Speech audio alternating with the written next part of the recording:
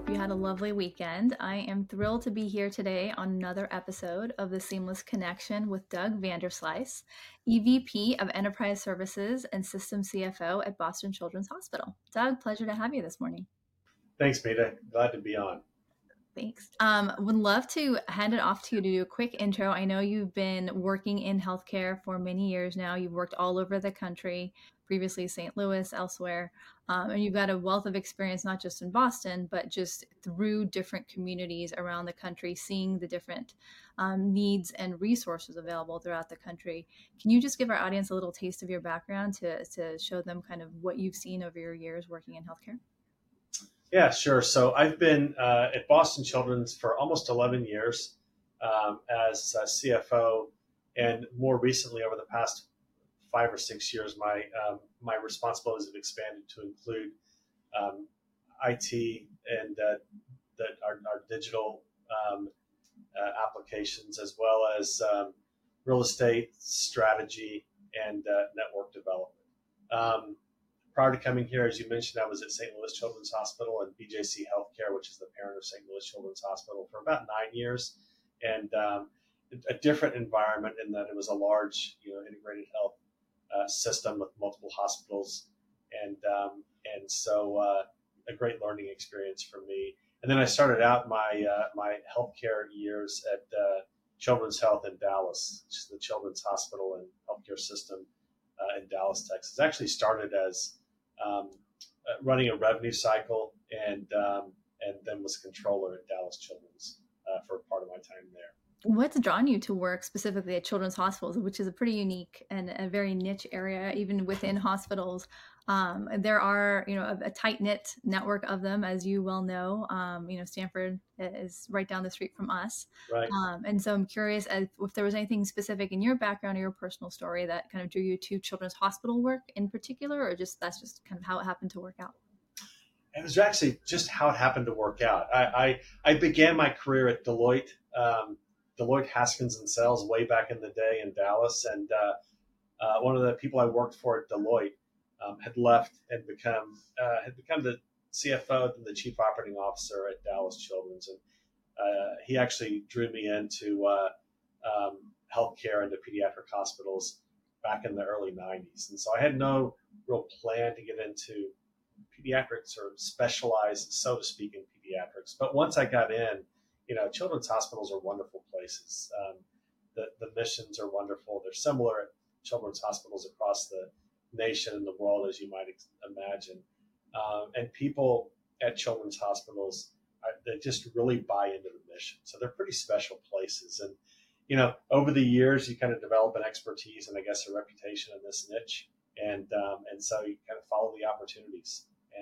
And so for me, it's been a really enjoyable career, and having been able to be in this role at Boston Children's Hospital has been special. Boston Children's is a special place with a great reputation. We have some of the most unbelievable clinicians and researchers in the world.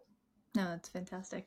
Can you talk a little bit about, there's very obvious differences between a typical hospital and a children's specialty hospital.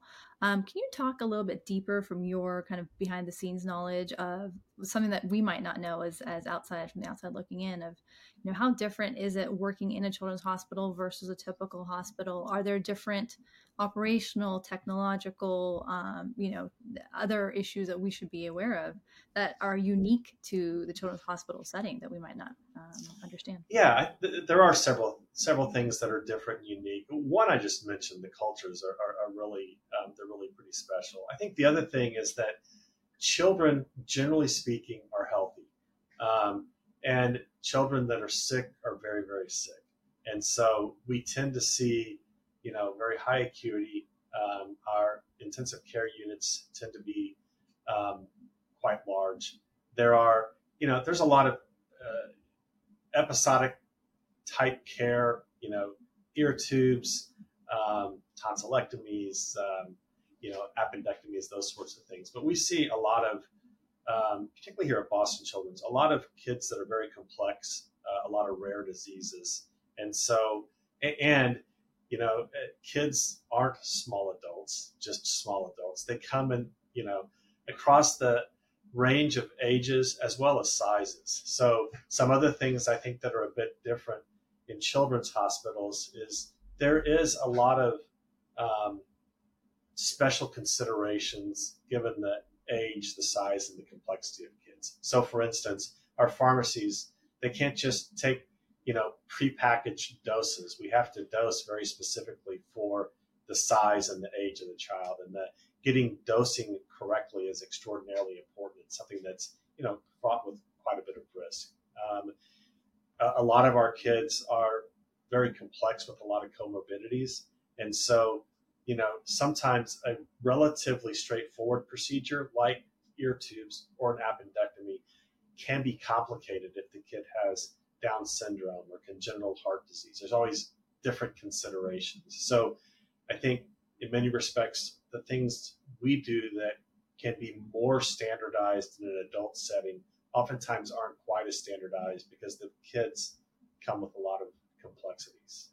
And then the final thing, this is probably more from a financial perspective than it is a care perspective, but uh, we don't have Medicare as a significant payer. There are a few kids that are covered by the Medicare program. Medicaid is our major government payer, and Medicaid is federally funded but state run and chronically underfunded, probably more so than Medicare. So we always have some challenges around, just managing reimbursement in a place like ours where we're seeing kids from all 50 states, managing a lot of different Medicaid programs. Those are some of the I think things that make children's hospitals a bit different than adult hospitals. Well, and actually, something you pointed out right there is a huge differentiator. Seeing kids from all 50 states, like you mentioned, most hospitals treat their community, right? Unless they're a major Right. academic center. They're focused in their kind of dedicated catchment area.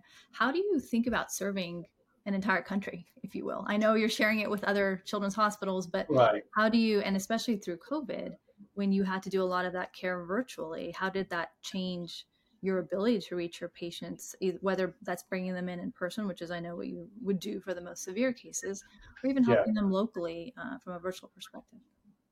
Yeah. So part of our serving all 50 states is that we provide care for a lot of rare cases and complex cases. And so, we're not, we work closely and we know well our colleagues at other children's hospitals across the country. We're not trying to replicate the type of care they can provide here in Boston.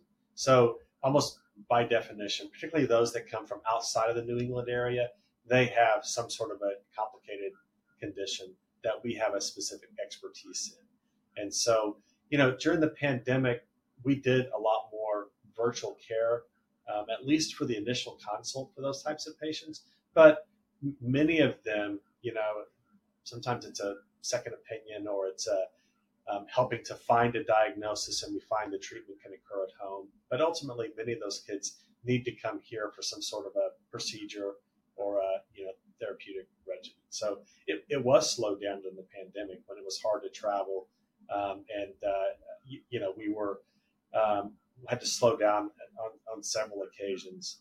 Um, you know, non-urgent, non-emergent care. But at the end of the day, most of the kids from particularly outside of the New England area, and we see kids that come in from all over the world for specialized care here at Boston Children's Hospital, and most frequently it does require the family to come into Boston because there's a direct procedure or some sort of therapeutic that we have to administer to the child in person. No, that makes sense. And since COVID has ended and since the emergency has ended, how much of kind of what you do at Boston Children's today is done virtually versus in person? I understand what you're saying in terms of Right. you have to come in for a certain amount of it. But even with that, has virtual care become a bigger portion of delivering care than it was before the pandemic, or has it been? Yes. Yeah. Absolutely. We, like everybody before the pandemic, we were probably doing 10 to 15 cases a week virtually. We scaled up to, we see, I don't know, we probably have about 750, 800,000 patient visits per year. And, we were seeing 90% of those virtually during the height of the pandemic. And for ambulatory visits, that still remains between 18 and 20% of our total visit um, volume. So we have settled in at much higher than pre-pandemic, virtual cases. And for us, I think a couple of things at play. We had invested pretty heavily in um, virtual care prior to the pandemic, and so our scale up, everybody had to scale up quickly.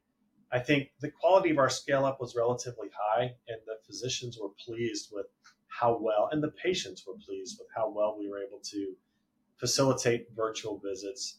Um, and, for kids particularly, if you can do a visit virtually, it's great for everybody. You minimize the amount of time that the kid's out of school. Traffic's terrible in Boston. And so if the parent can, you know, not have to drive from work to pick their kid up at school, drive all the way into Boston, park, just navigating our facility is complicated. We can save a lot of time by doing the visit virtually. So the parents really, they really like it. So that's kept our level of virtual visits relatively high post pandemic. Now there's always this tension, and it's important to differentiate what types of cases should be done virtually, and in what situations does the physician need to actually see the child, touch the child. Um, you know, so there are quality, there are quality implications there, obviously, and considerations, I guess I should say. I was going to say, do you have algorithms in place that kind of automate that process of decision making process of this child is appropriate, this child is maybe not so appropriate for virtual care? We don't have algorithms in place. We do have policies, and it's a very specialty by specialty type decision. So the judgment of the specialist obviously comes into play, um, and we have within various specialties there are policies in place as to what's appropriate to be done virtually, what should be done in person. Patient preference also, you know, is a factor in this. If a patient wants to, and it's appropriate for the care to be provided virtually, we'll do it virtually. If they want to come in and be seen by the physician, we'll accommodate their preference in that respect as well. Yeah, no, that makes sense. I know one of the newest projects, and I guess one of the most important projects you're working on now is the Epic implementation and the Right. transition for Boston Children's.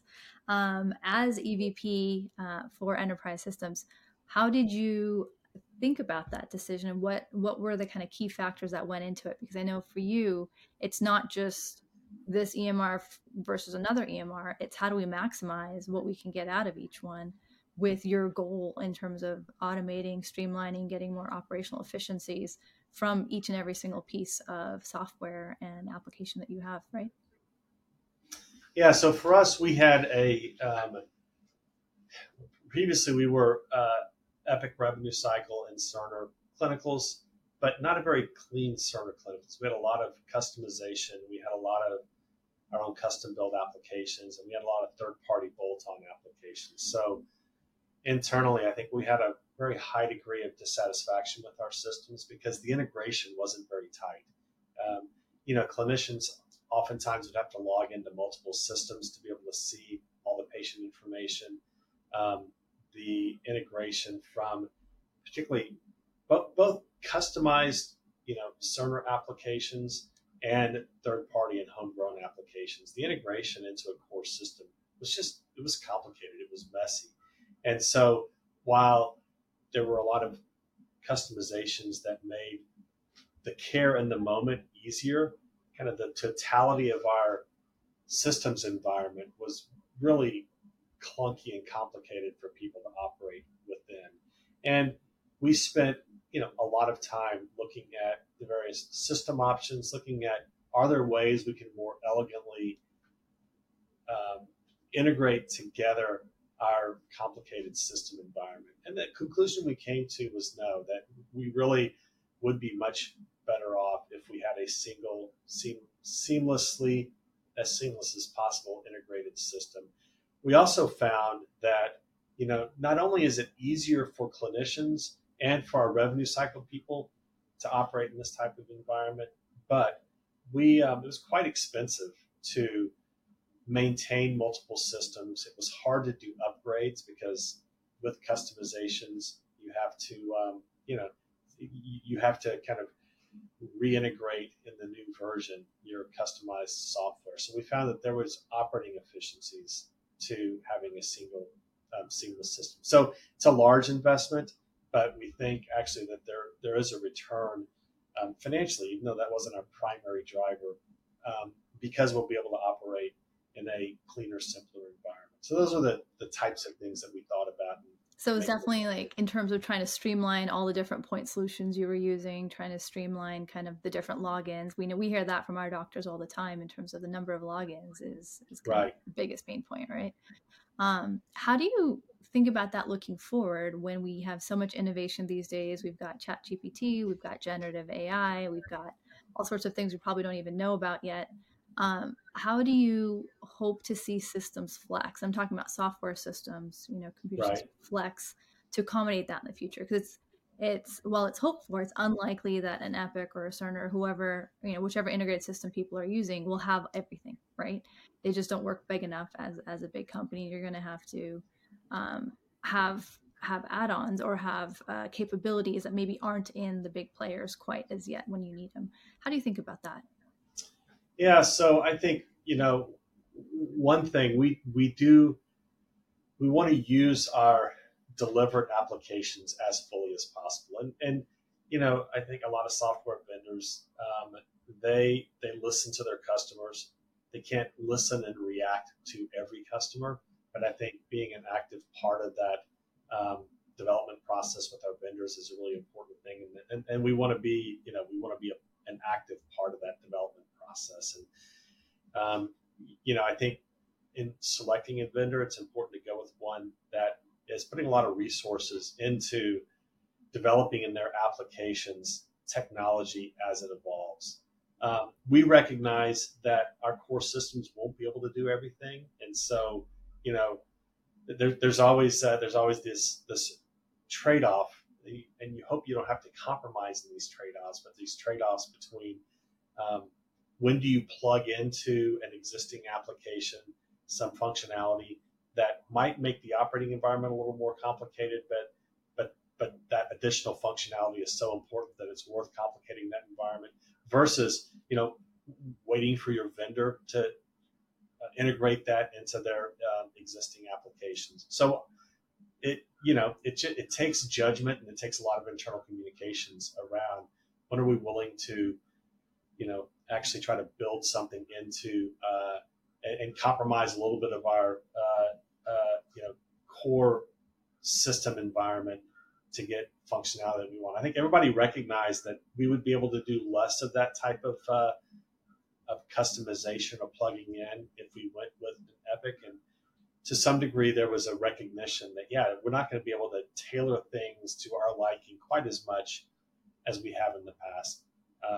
But we'll make careful decisions as to what we bring in from the outside versus waiting for our vendor to enhance their capabilities. My impression thus far is that Epic in particular is putting a lot of resources, particularly in the generative AI. So we're hopeful that they will create a lot of solutions that work very well for us. I will say we have a very active digital accelerator that is working with outside vendors to create technology enhancements, and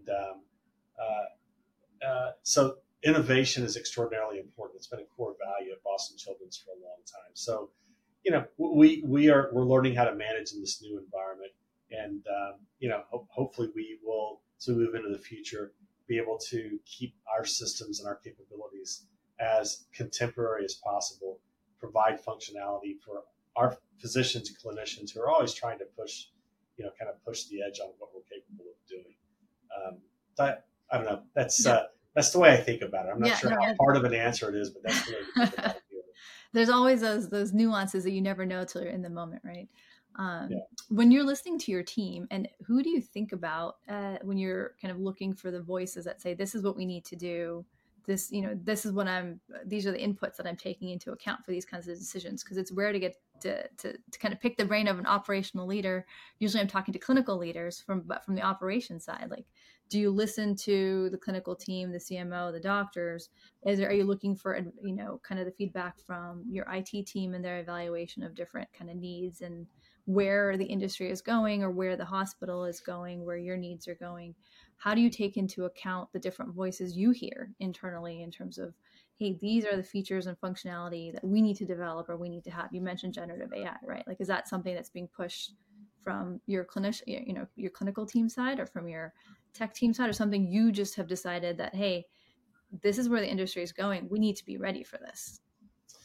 Yeah, I mean, look, we want our IT teams to be as closely integrated into our clinical operations as possible. Because at the end of the day, those that are working on the front lines of healthcare understand they understand how patient care is delivered, and many of them are stepping back and thinking through, okay, how can we do this better?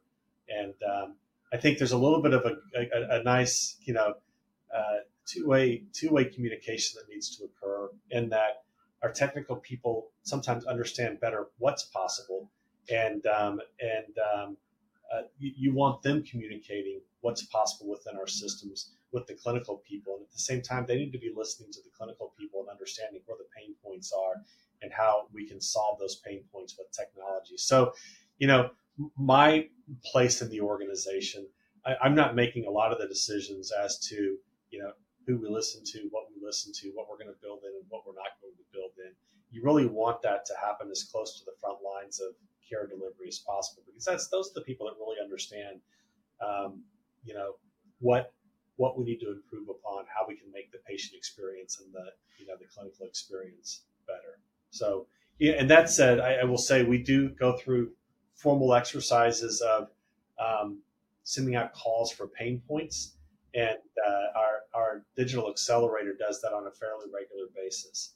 And right now, they are doing that with a particular eye towards generative AI. So, what are pain points that you experience out there in the clinical world and in the administrative world?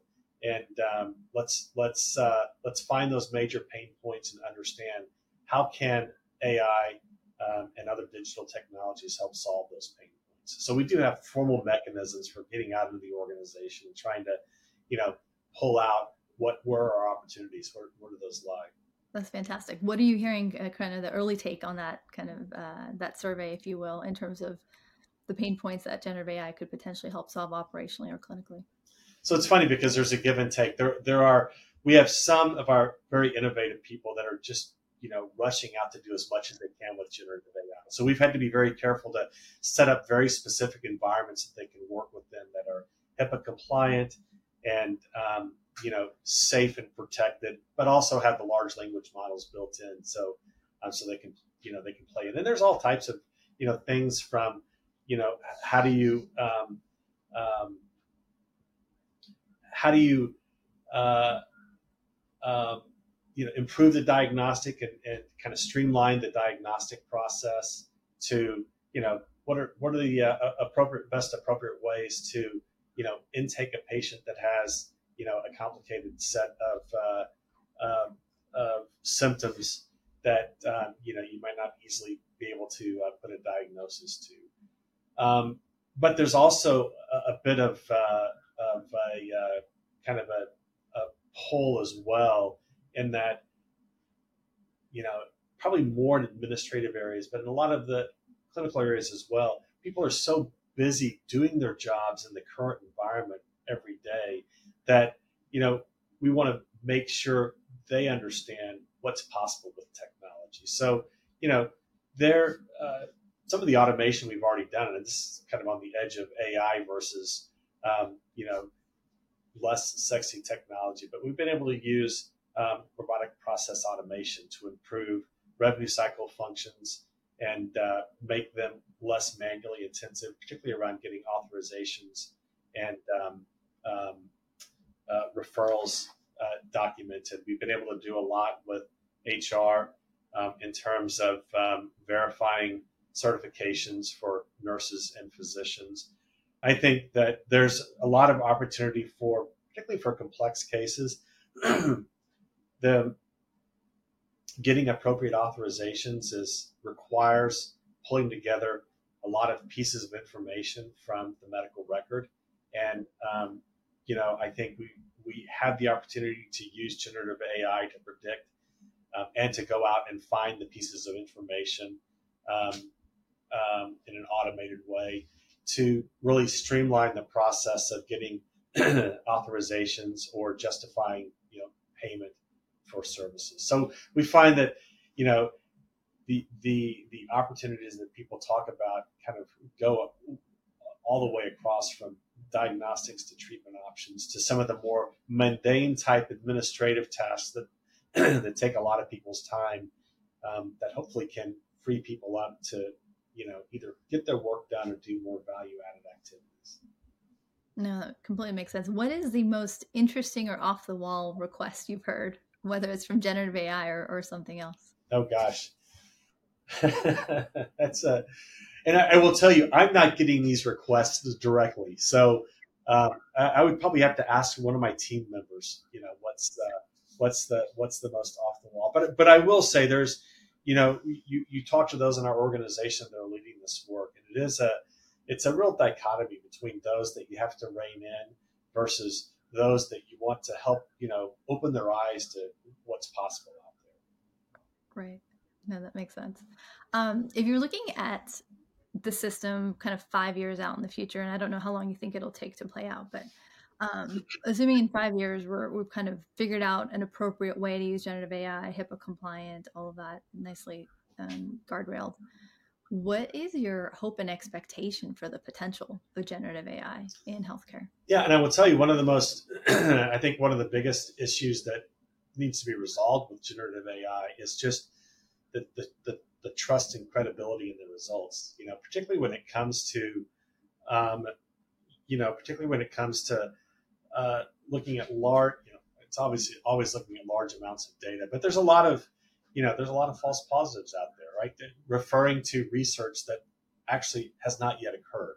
So, I think one place you want it to get is that generative AI is, you're confident that it's providing credible information, right? It's not making stuff up. But then, I guess I look at it, because of my background and my role, I can kind of conceive of what's possible in some of the more operational, financial type areas. And I think I find that our operating leaders and administrative leaders, there's just never enough time to get done everything that you need to get done. You can either spend your days managing your email and responding quickly to email, or spend your days, just getting by on that and really thinking about and working on developing, where we're going in the future. I think one area that for a lot of leaders, I think generative AI will allow us to work so much more efficiently and allow us to get done the things that we need to get done and spend sufficient amounts of time understanding how to optimize our systems and how to, how to best run our organizations. People spend a lot of time putting together presentation decks, but we should be able to automate presentation decks and spend less time on presentation decks. We have a lot of people that are generating and evaluating quality information. They're generating and evaluating financial information. And even though we have pretty good data warehouses and pretty good tools to access information, I think there's a lot in just analyzing, framing, and then putting in a good communication form. It's very manually intensive processes. I think generative AI has the potential to get really good drafts and then allow us, one, to have better distilled information to make decisions from and spend less time on actually framing up and more time, adding value to the discussions. Those are, I don't know, those are a few of the things I see in my world that we can get done with generative AI. Then when you get into to the clinical world and the research world, and better ability to deal with just enormous types of data. Um, and I don't want to get too far over my skis with science because I'm not a scientist by any stretch of the imagination, but just I know we have a lot of expertise in analyzing and understanding the human genome, and trying to make genetic associations with specific disease states. It's a really hard thing to do. It's almost a needle in a haystack type proposition. You have to believe that generative AI can speed those processes up, and get to medical solutions in a much more precise way quicker than we have been able to in the past. Oh, no, that completely makes sense. And then as we kind of wrap up here, how much of what you look at, again, from a Boston Children's perspective in your role here, do you think is universal across hospitals and health systems in the country today in terms of the challenges and the opportunities you're facing from a systems perspective, from an enterprise perspective, versus maybe potentially unique to Boston Children's? Because I'm curious to see how much of the lessons that you've learned that you've talked to us about today could potentially translate more broadly. Yeah, I mean, I think look, there's a lot of workflow issues, and um, uh, I don't know if I could put a percentage to it. I would say 75% of the things that we're trying to do are pretty broadly applicable, and probably more than that in pediatric environments. There are some nuances, um, because we have our own nuanced culture and sets of operations, and complex patient types that us and only a handful of hospitals, other children's hospitals, take care of. So there are some things that are very specific and unique to the way we do things, but I don't know. I think that as we're figuring out what to do with generative AI, I think there are broad applications across healthcare systems, and I think we have to be very open to what other industries, you know, how they're harvesting the technology, because there's a lot that occurs in other industries, particularly in the financial and administrative side and operational side, that we need to learn from. Prior to AI becoming such a big opportunity set, I think we've had a lot to learn from other industries, broadly applicable, and I think more so now in this in the future environment. No, that makes sense. Um, Thank you so much for taking the time to chat with me this morning. It was lovely to pick your brain and kind of see, what has brought you guys to where you are today and what you're looking for the future. So I'm excited to see maybe in a year we'll recircle back and look at how this implementation is going and where AI is taking you guys. Well, thank you. I really enjoyed the conversation.